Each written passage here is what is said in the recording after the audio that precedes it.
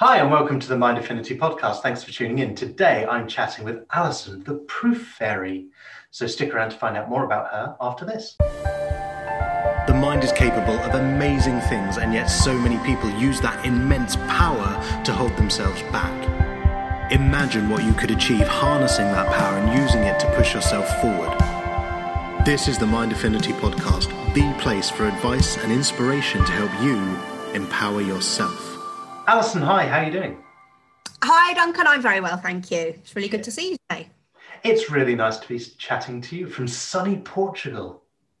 And it is sunny. It's glorious out there today. It was a bit foggy first thing this morning, but the fog has cleared and it's looking good out there now. Excellent. So I suppose we should start by introducing who you are, other than the wonderful person that proofreads my weekly monkey call email that goes out to stop me sending out some ridiculous spelling errors. Who are you and what do you do? Who am I? I am Alison Thompson. I work as the Proof Fairy. So I do proofreading and I do copywriting and newsletters and all sorts of things. But I primarily work with authors to help them self-publish their books. So I either both. I coach them through the writing process and finding their idea and planning their content and getting the book written. And then I do all the fiddly stuff. So I do the editing, the proofreading, the formatting, the cover design. And I even upload it to Amazon for them. So I kind of do everything from start to finish. Full managed. Yeah. I also have another little side business that I don't really talk about. My son has ADHD and various special educational needs. And I've written a book about raising a child with ADHD, and I have another business where I have an online parenting course for parents of children with ADHD. So kind of got that as well. Cool. I didn't even know about that. There you go. There's a lot you don't know about me. So, okay, well, do you know what? Let's talk a little bit about ADHD because I find it a fascinating subject. I've worked with some people who have ADHD, and it's one of those things. So I'm not always a fan of labels. Sometimes we can be too quick to latch on to a label and feel like it defines us. But at the same time, it's one of those labels where I've found it can really help people to understand certain sort of character traits of theirs in a way where they suddenly realize, oh, they're not faulty, they're not broken. And actually ADHD can be wonderful when you use it well and when you learn how to embrace elements of it. But it can also really get in the way. So what is ADHD for those that are listening that don't know, and what's your experience with it? Yeah.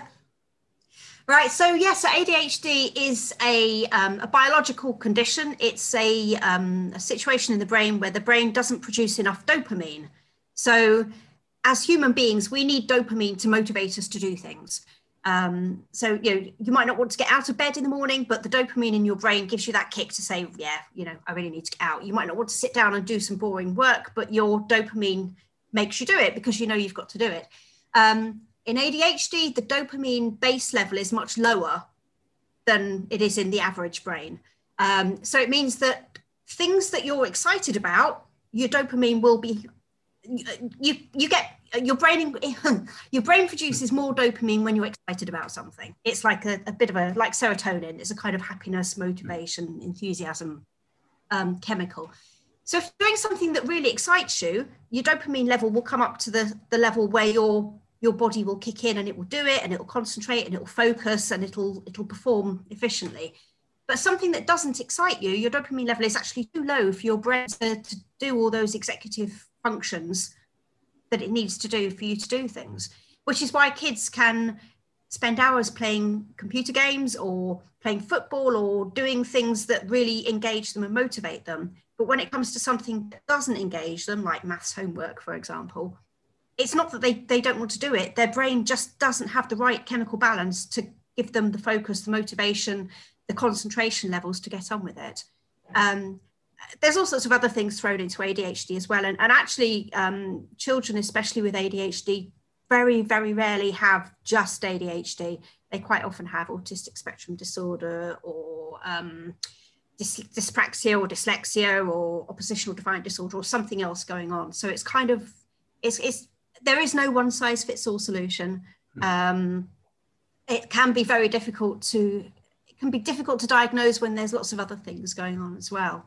But yeah, my involvement with it is that my son is lovely, but he's always been very difficult. You won't mind me saying that. When he was a kid, he had a very short fuse. He had very low concentration levels. He had very high energy levels, very, very different to his older sister. When he started at school, it was kind of very obvious that there was something different about him to the rest of the class. He was excluded from school at the end of year 1, his first school exclusion. And then I'd already seen my doctor about him, and he was then diagnosed with ADHD and autistic traits. And then he went to a special unit for a bit, and then we moved house and he started school again, and then he was excluded at the age of 10. So he's had 2 permanent school exclusions because he couldn't concentrate, he couldn't focus, and he was bouncing around off the walls, basically. So I'd always wanted to write a book, and a friend challenged me to do it. And I thought, right, I'll write a book about my son, because that's kind of what I know. We've been through an awful lot with him. Which is kind of how I got into becoming an ADHD expert, which is what writing a book does for you. It makes you become an expert in something. What you were saying about labels, though, is really interesting, because when Dan was 15, his pediatrician, we went to see her, and she suddenly jumped up and grabbed a folder down and got a piece of paper out and started ticking some boxes. And I was kind of, what are you doing? And she said, do you know, I know we've always said ADHD and autistic traits, but actually seeing him now, I'm pretty sure that it's ADHD and Asperger's, which is now high functioning autism. But 10 years ago, it was still called Asperger's. And she said to him, so what do you think about having Asperger's now as well as ADHD? And he said, it's just another label, really, isn't it? He said, I am who I am. You can call it whatever you want. I'm still the same person. So yeah, so for him, the label doesn't really mean anything. But actually, yes, in terms of, especially in school, getting the right support for children, when you know what you're dealing with, when it has a name, it's much easier to put support in place than when it's just something going on and you don't know what it is. So the kids with ADHD sometimes get accused of being naughty kids. They're not. It's actually a brain deficiency. It's a difference in the brain. And there's not a real deficiency. Difference. yes, absolutely. And there's a danger there as well when you start saying things like, "Oh, this is a naughty child." Though again, it's labels, but it's labels that you're then suggesting to them, especially when it's repeated over and over. And it can be really hard for an adult, let alone for a child, to not then absorb that and take that on and become that and allow that to be part of what defines who they are, because that's what they're being labeled as constantly. I think one of the biggest issues for kids with ADHD is they struggle with self-esteem and confidence, because everything they do seems to be wrong. They're the ones who are getting told off all the time for stuff that's really out of their control. And when you keep being told off enough, you start to believe what you're being told, don't you? So. Well, I will not go into the depth that I was about to go into, but the school system isn't exactly set up in the best way for that, and could really do with some updating. But let's move on from that, otherwise I could rant for far too long. And it's me too. A whole other podcast, that is. Absolutely. So it's interesting how you mention, obviously dopamine plays a huge part in it. There's also a really common kind of misunderstanding. We're still learning, but there's still so much to learn about how the brain works and how different chemicals and hormones interact with us. And dopamine is a really interesting one, because it always used to be the idea that you do something good, you get a dopamine hit, and then you want to do the good thing more. But actually, more recent studies have shown that we get a dopamine trickle, which actually has a lot of control over us in terms of how we feel. So, for example, a great example of this is TikTok. Don't know if you've used the app. I don't know if you're down with the kids, but it's... I'm way too old for that. It's true on all social media, but TikTok's just a really great example of it because it's built on like 30-second or 1-minute videos, and it's just a constant scroll function. And you think, 30 seconds, 1 minute, you scroll through a few videos, you're not going to be on there very long. Before you know it, an hour later, you're still scrolling. And part of the reason for that is you get a little trickle of dopamine that's saying, go on, keep going, keep going, keep going. Because if you just keep going, then we'll get that really big hit of dopamine when you find the really good video that you wanted to watch, so that could be something, it could be the really cute kitten video, and it could be that you spend minutes scrolling before you actually see one video that you're even that engaged with. Of course, the algorithm's there to try and promote videos that you do find more engaging and so on. But yeah, that trickle effect of the dopamine going, go on, do a bit more, do a bit more, do a bit more, is actually a really vital and important dopamine function beyond that hit of dopamine that you get when you finally get your reward dopamine, as it were. Right. Yeah. So when you talk about it from an ADHD perspective, obviously that, again, it ties in and makes more sense with the being able to focus on a task and keep going, because even though the task itself may still be just as repetitive and unrewarding as the other task, because it's a topic that excites you, you've got that leading into getting that bigger dopamine hit. And so those smaller dopamine hits work better for you in that state. Exactly. It's just where the baseline is. The baseline in a normal brain is kind of here in the middle somewhere. You can't see that, can you? But and in the ADHD brain, it's that much lower. So it takes more. It takes more, which is actually why people with ADHD tend to be risk takers, tend to be, you quite often have people who are into extreme sports and that kind of thing, because they need that bigger push to actually push the dopamine up to the kind of excitement level, because they're coming from a lower place to start with. So what was your experience? Was that the first time you'd written a book? Yes, it was. Yes. And is that what led you? No, I was going to say, I'd always wanted to. When I was a kid, I used to write things, not really stories. I used to write news articles. I did have a couple of things published in the local paper, and I used to kind of cut stories out of the newspaper and write my own versions of them and keep them in a little diary. And I did keep a diary as well, which actually played a huge part in my life, actually, which is a kind of a whole other story that if you want to talk about, that's great. But yeah, the ADHD book was the first book. I have also written an erotic novel under a pen name, so no to find it. And I've put together a journal, an ADHD parenting journal, and I'm kind of partway through 2 other books. I started writing a book about writing books, and then I moved house and lost the plan and kind of went, I can't finish that now. But I've just recently found the plan again, so I need to get back to doing that. I'm my own worst student, And also, I kind of want to write something autobiographical about me rather than about my son, because I've kind of had to start again a couple of times, and now I find myself in Portugal, and there's kind of all sorts of crazy stuff that's happened along the way. So yeah, I think there's another book in me about me. Excellent. So talk to me a little bit about what led you to move to Portugal. What have been the ups and the downs along that journey? Wow. So we've got to go right back to when I was probably about 20, I guess. I had a very happy childhood with my mum and my dad, but my dad worked funny hours, so he was kind of not around much, even though he was there, and he was also not around emotionally either.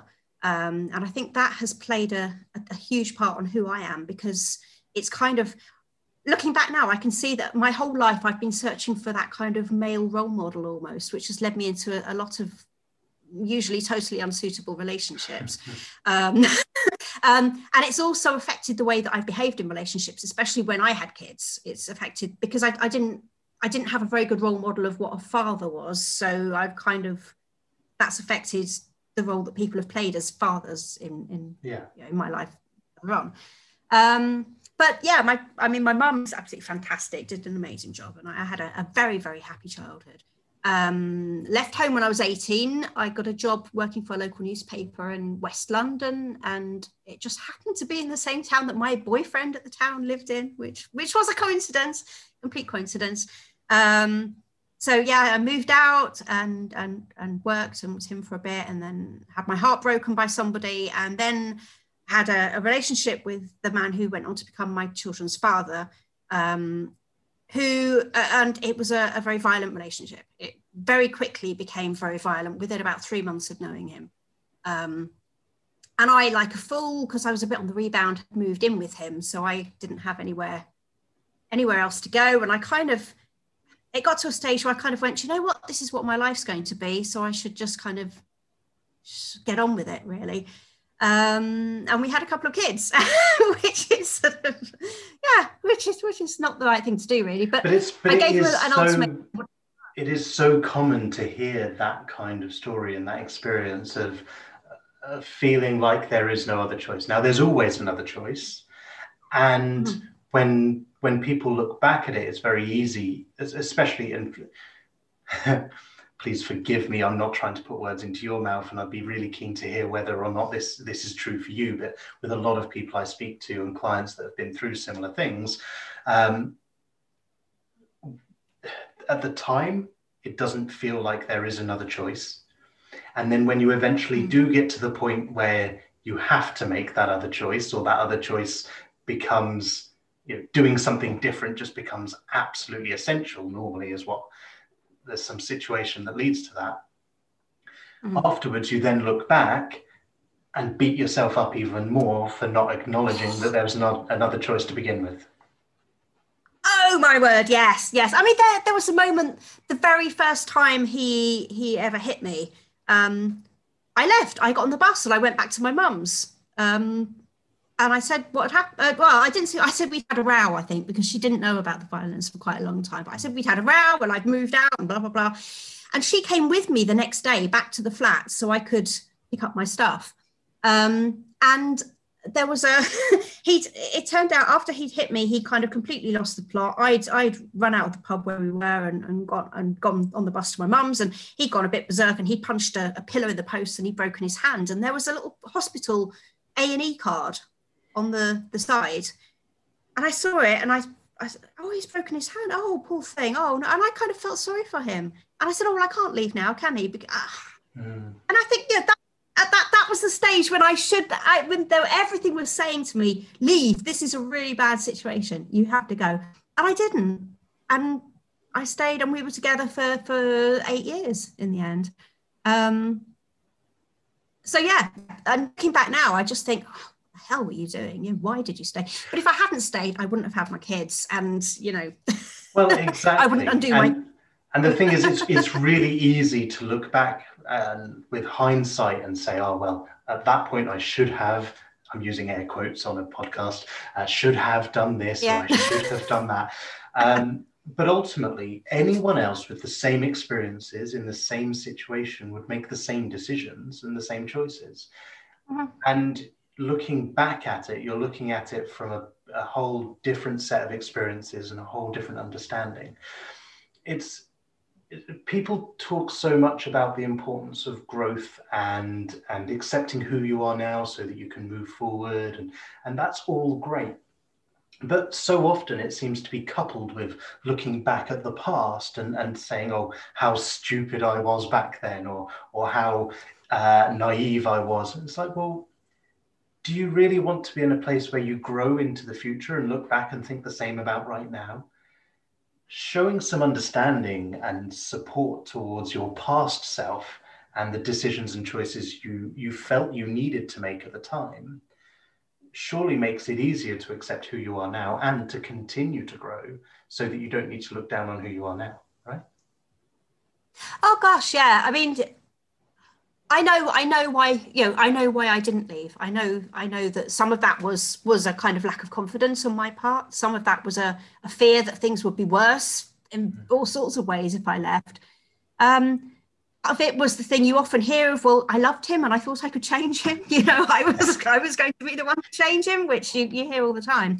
But yeah, I did beat myself up at the time, and now I kind of think, well, that was you then, and you did what was the right thing for you at the time, actually, even if it wasn't really, but you did what you could at the time. But yeah, I mean, we went on, we had 2 children, and things were okay, actually. I think in a violent relationship, there comes a point when the violence doesn't have to happen anymore, because I was so broken that I kind of towed the line. He didn't, there wasn't any threat of violence needed anymore, which again is not a nice place to be in, but it kind of meant that we did have a few years when things were sort of okay. And but then there came a point when, over something stupid, I think it was an argument about pantomime tickets, it was something as pathetic as that, he punched me on the chin, and I was sitting in the armchair, and I had one of the kids on the floor in front of me and one sitting on the arm of the chair next to me, and I just thought, this is I think I'd forgotten what it could be like, what he could be like. And I started, I came across a website called Open Diary. I'd always kept diaries as a teenager, which sadly have been lost, because I'd love to read my teenage diaries again. That'd be so much fun. And I kind of tried to keep journals and diaries, but I was always scared that he'd find them. So I'd hide them, and then I'd panic, and then I'd rip them up and throw them away. But I found this website. This was kind of in, when did I find it? 2000, I think, the first entry I wrote in it. And I started writing this diary, and it was just about, I've been taking the children to the library, and we've been shopping, and we've had a nice day out, and we've been playing in the paddling pool. And then I started adding things about how this relationship had been. And people said, that's not a healthy relationship. That's not a good place to be. You deserve better, And I started thinking, maybe they're right. Maybe, even though this on the surface looks okay, there is this undercurrent there of intimidation and aggression. And eventually I told a friend how things had been. And because she didn't laugh at me or tell me I was stupid, and she was very supportive, I kind of got the confidence to tell my mum. And my mum was obviously horrified. And she said, right, well, I'm going to do whatever I can to help you out of there. So April the 11th, something like that, April 2001 anyway, we moved out. I left, and I almost didn't go, because I told him I was leaving, and he was okay with it, actually. I think he realised that things weren't good. I think he probably always known it would come eventually. But he cried, and we hugged, and I almost, there was that point when I was almost, that 8 years earlier, feeling sorry for him. I can't go, I need to stay. But this time I kind of held firm, and we moved into a grotty little house that we were able to rent. Moved with just our clothes and some books and some toys. We didn't have any furniture, we didn't have any kitchen stuff or anything. And we literally started from scratch. We got some furniture donated by a local charity. The kids were so Katie was 6 and Dan was 3, I think. Katie was just coming up to 7 and Dan was 3. They didn't have any beds, but somebody gave us a camp bed, and somebody gave us a single mattress, and that was their bed for the next 6 months until I could sort something else out. And we started literally from scratch, but we were safe, But I was safe. They were never in danger anyway, but I was safe, and it was kind of like the start of my life. It was almost like the start of my adult life. Knowing I could go in, I could shut the door behind me, and that was mine. That was my place, and nobody could touch me, and nobody could scare me, and nobody could intimidate me. Which is just, it's almost the most basic thing that should be, that's so easy to take for granted when you've got it. And so easy to accept not having it when it really isn't something to accept. Gosh, yeah. I mean, it's crazy how much of myself I lost in that relationship.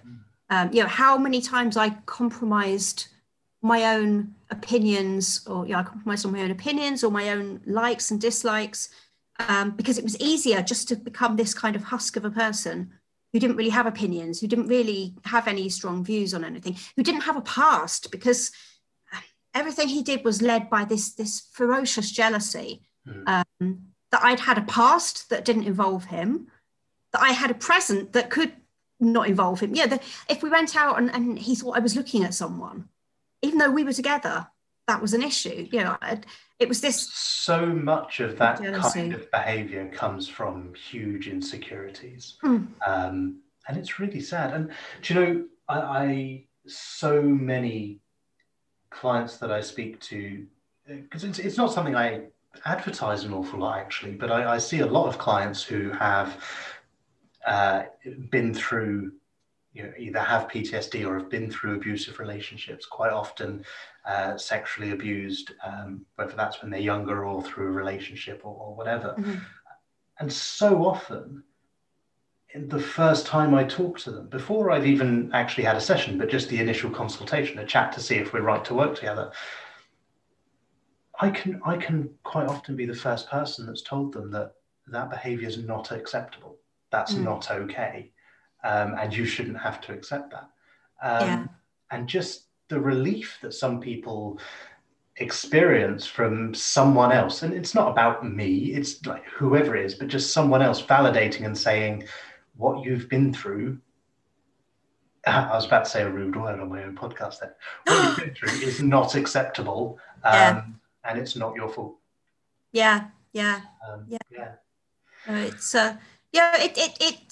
It took me a long time to kind of come to terms with everything that happened. Sometimes I think I still haven't quite really, but you know, it's kind of always there with me. The interesting thing is that he sadly, so we moved out in 2000. I just turned 30 when we moved out.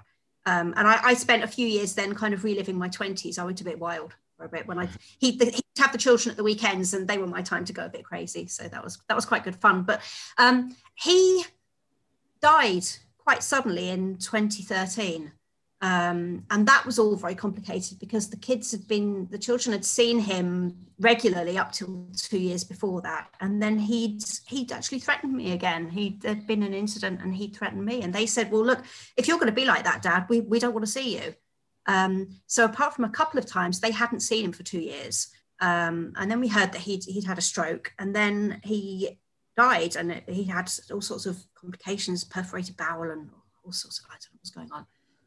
He was 47 when he died, so you know he was very young, and it left me feeling really weird because I realised that even though I'd left him 13 years earlier, I still had that victim mentality. I still felt like I was the victim, and all of a sudden, the perpetrator wasn't actually here at all. It didn't exist anymore, and I was like, well, where does that leave me? I've been this man's victim for all these years, and all of a sudden he's gone, and I don't know who I am anymore. And that was a really, really quite strange period, because obviously I was helping the children through losing their father, and my daughter, who was 18 at the time, and just at the end of her first year at university, she became the executor of his will, and she was responsible for selling his house and all that kind of thing. So I did what I could to support her through that.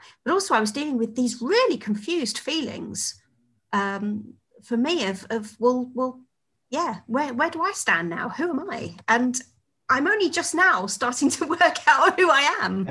You know, that's another sort of 8 years on. Part of the challenge, I guess, is what has happened is never going to have not happened.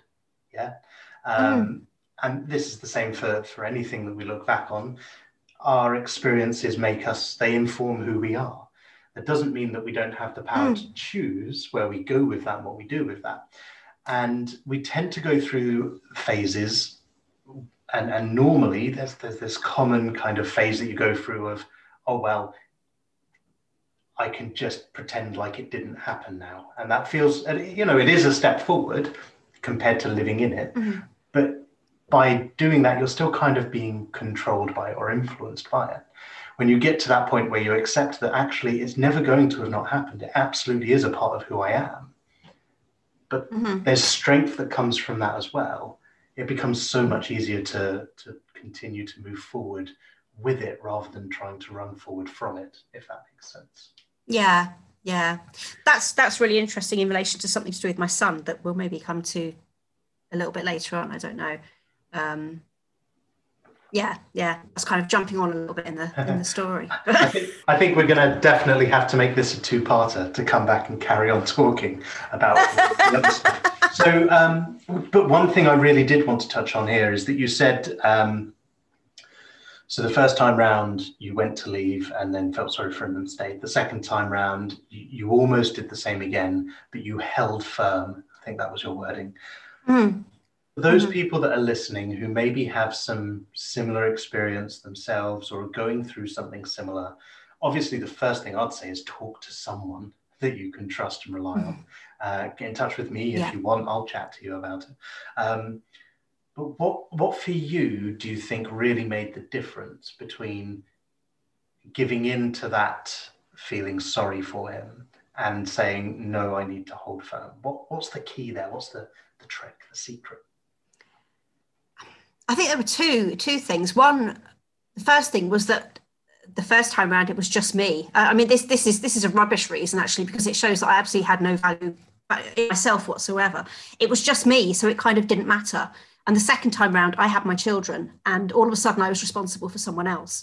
And that kind of, I didn't want them to see me go through anything. I didn't want them to be the product of that kind of upbringing.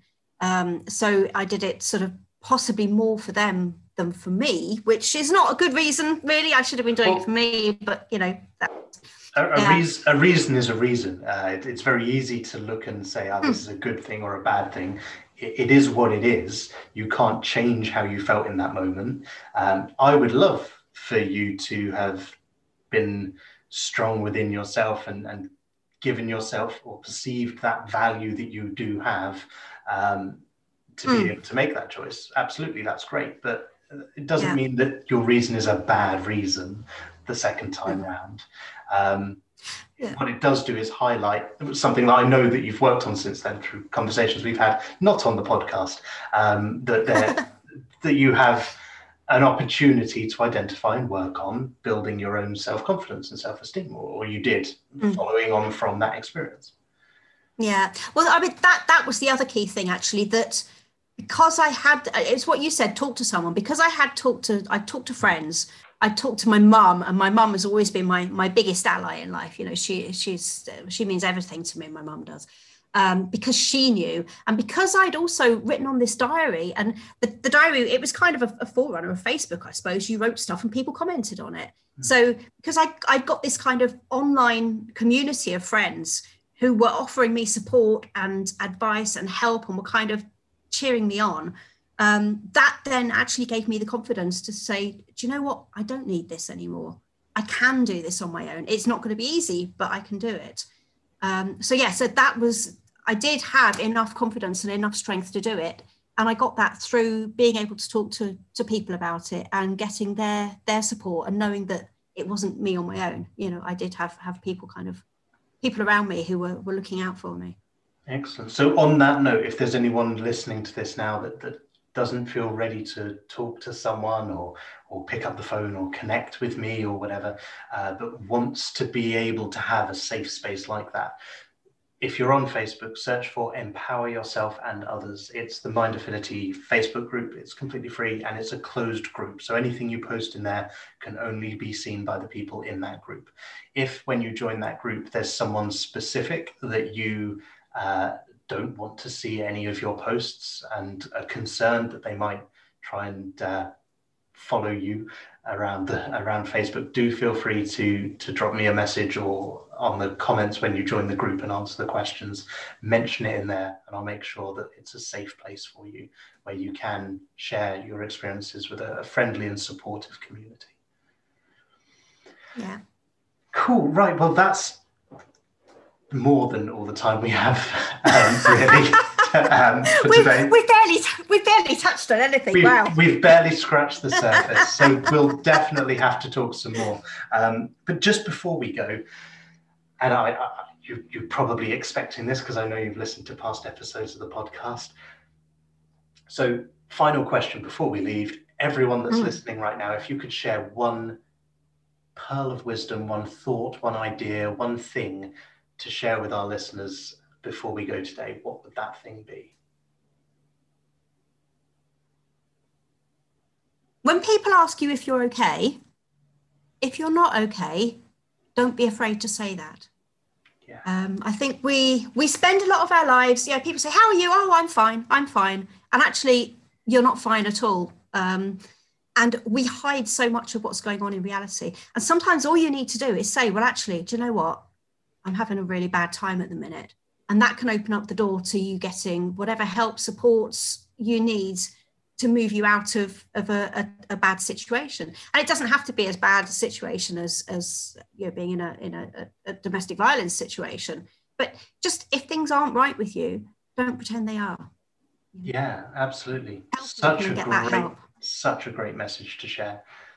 Absolutely. I was having a conversation with someone yesterday. They asked, how's your day going? I said, well, not great, but it'll be all right. I'm like, oh, what's up? Oh, well, actually, I've just had to take a rabbit to be put down at the vet's, and that's not particularly fun. And, all of the stuff around that. It's not that I'm struggling and really need help and support, but I'm terribly honest. When people ask how I am, I have a tendency to tell them the truth, whether they want it or not. But even just being able to say, actually, not great, but I will be. And here's what I wanted to talk about. It just, because when you don't, what you're doing is you're invalidating your own feelings. You're telling yourself that it's not worth talking about, or it's not acceptable to feel however you're feeling, and that's just never true. Really brilliant note to end on. Thank you so much.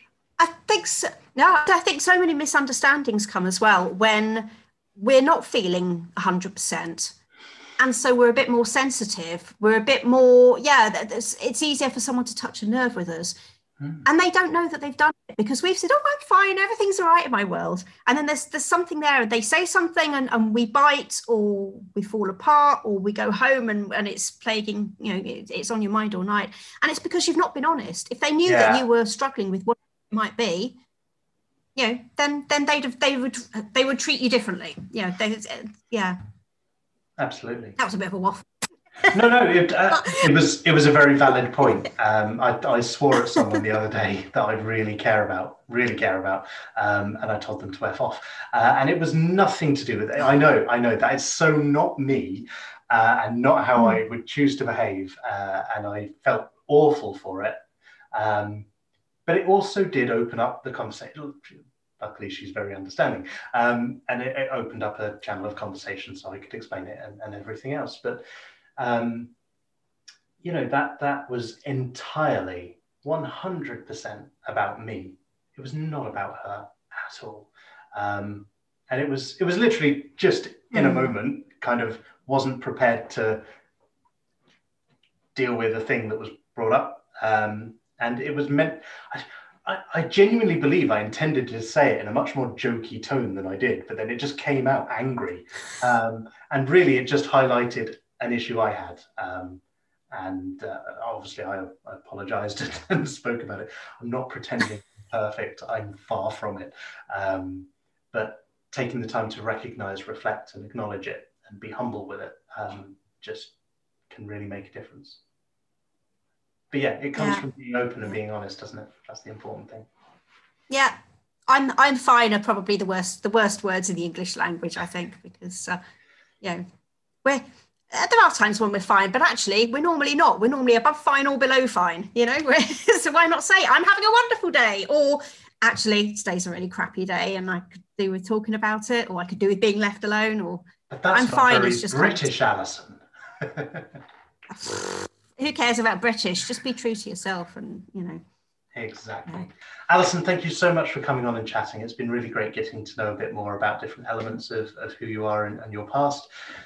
I feel like there's so much more to talk about, so we'll have to have you back on for a future episode again as well. No, thank you for inviting me. Thank you. And if people want to find out more about you or are intrigued by your books and stuff, you've got your own podcast, haven't you? So where can people find you? The best place to find me is my business website, which is theprooffairy.com. That will tell you all about me and what I do for work, and my podcast, which is called Conversations with Authors, which is what it says. And if you've got an interest in ADHD, then my book is called The Boy from Hell, controversial title, I know.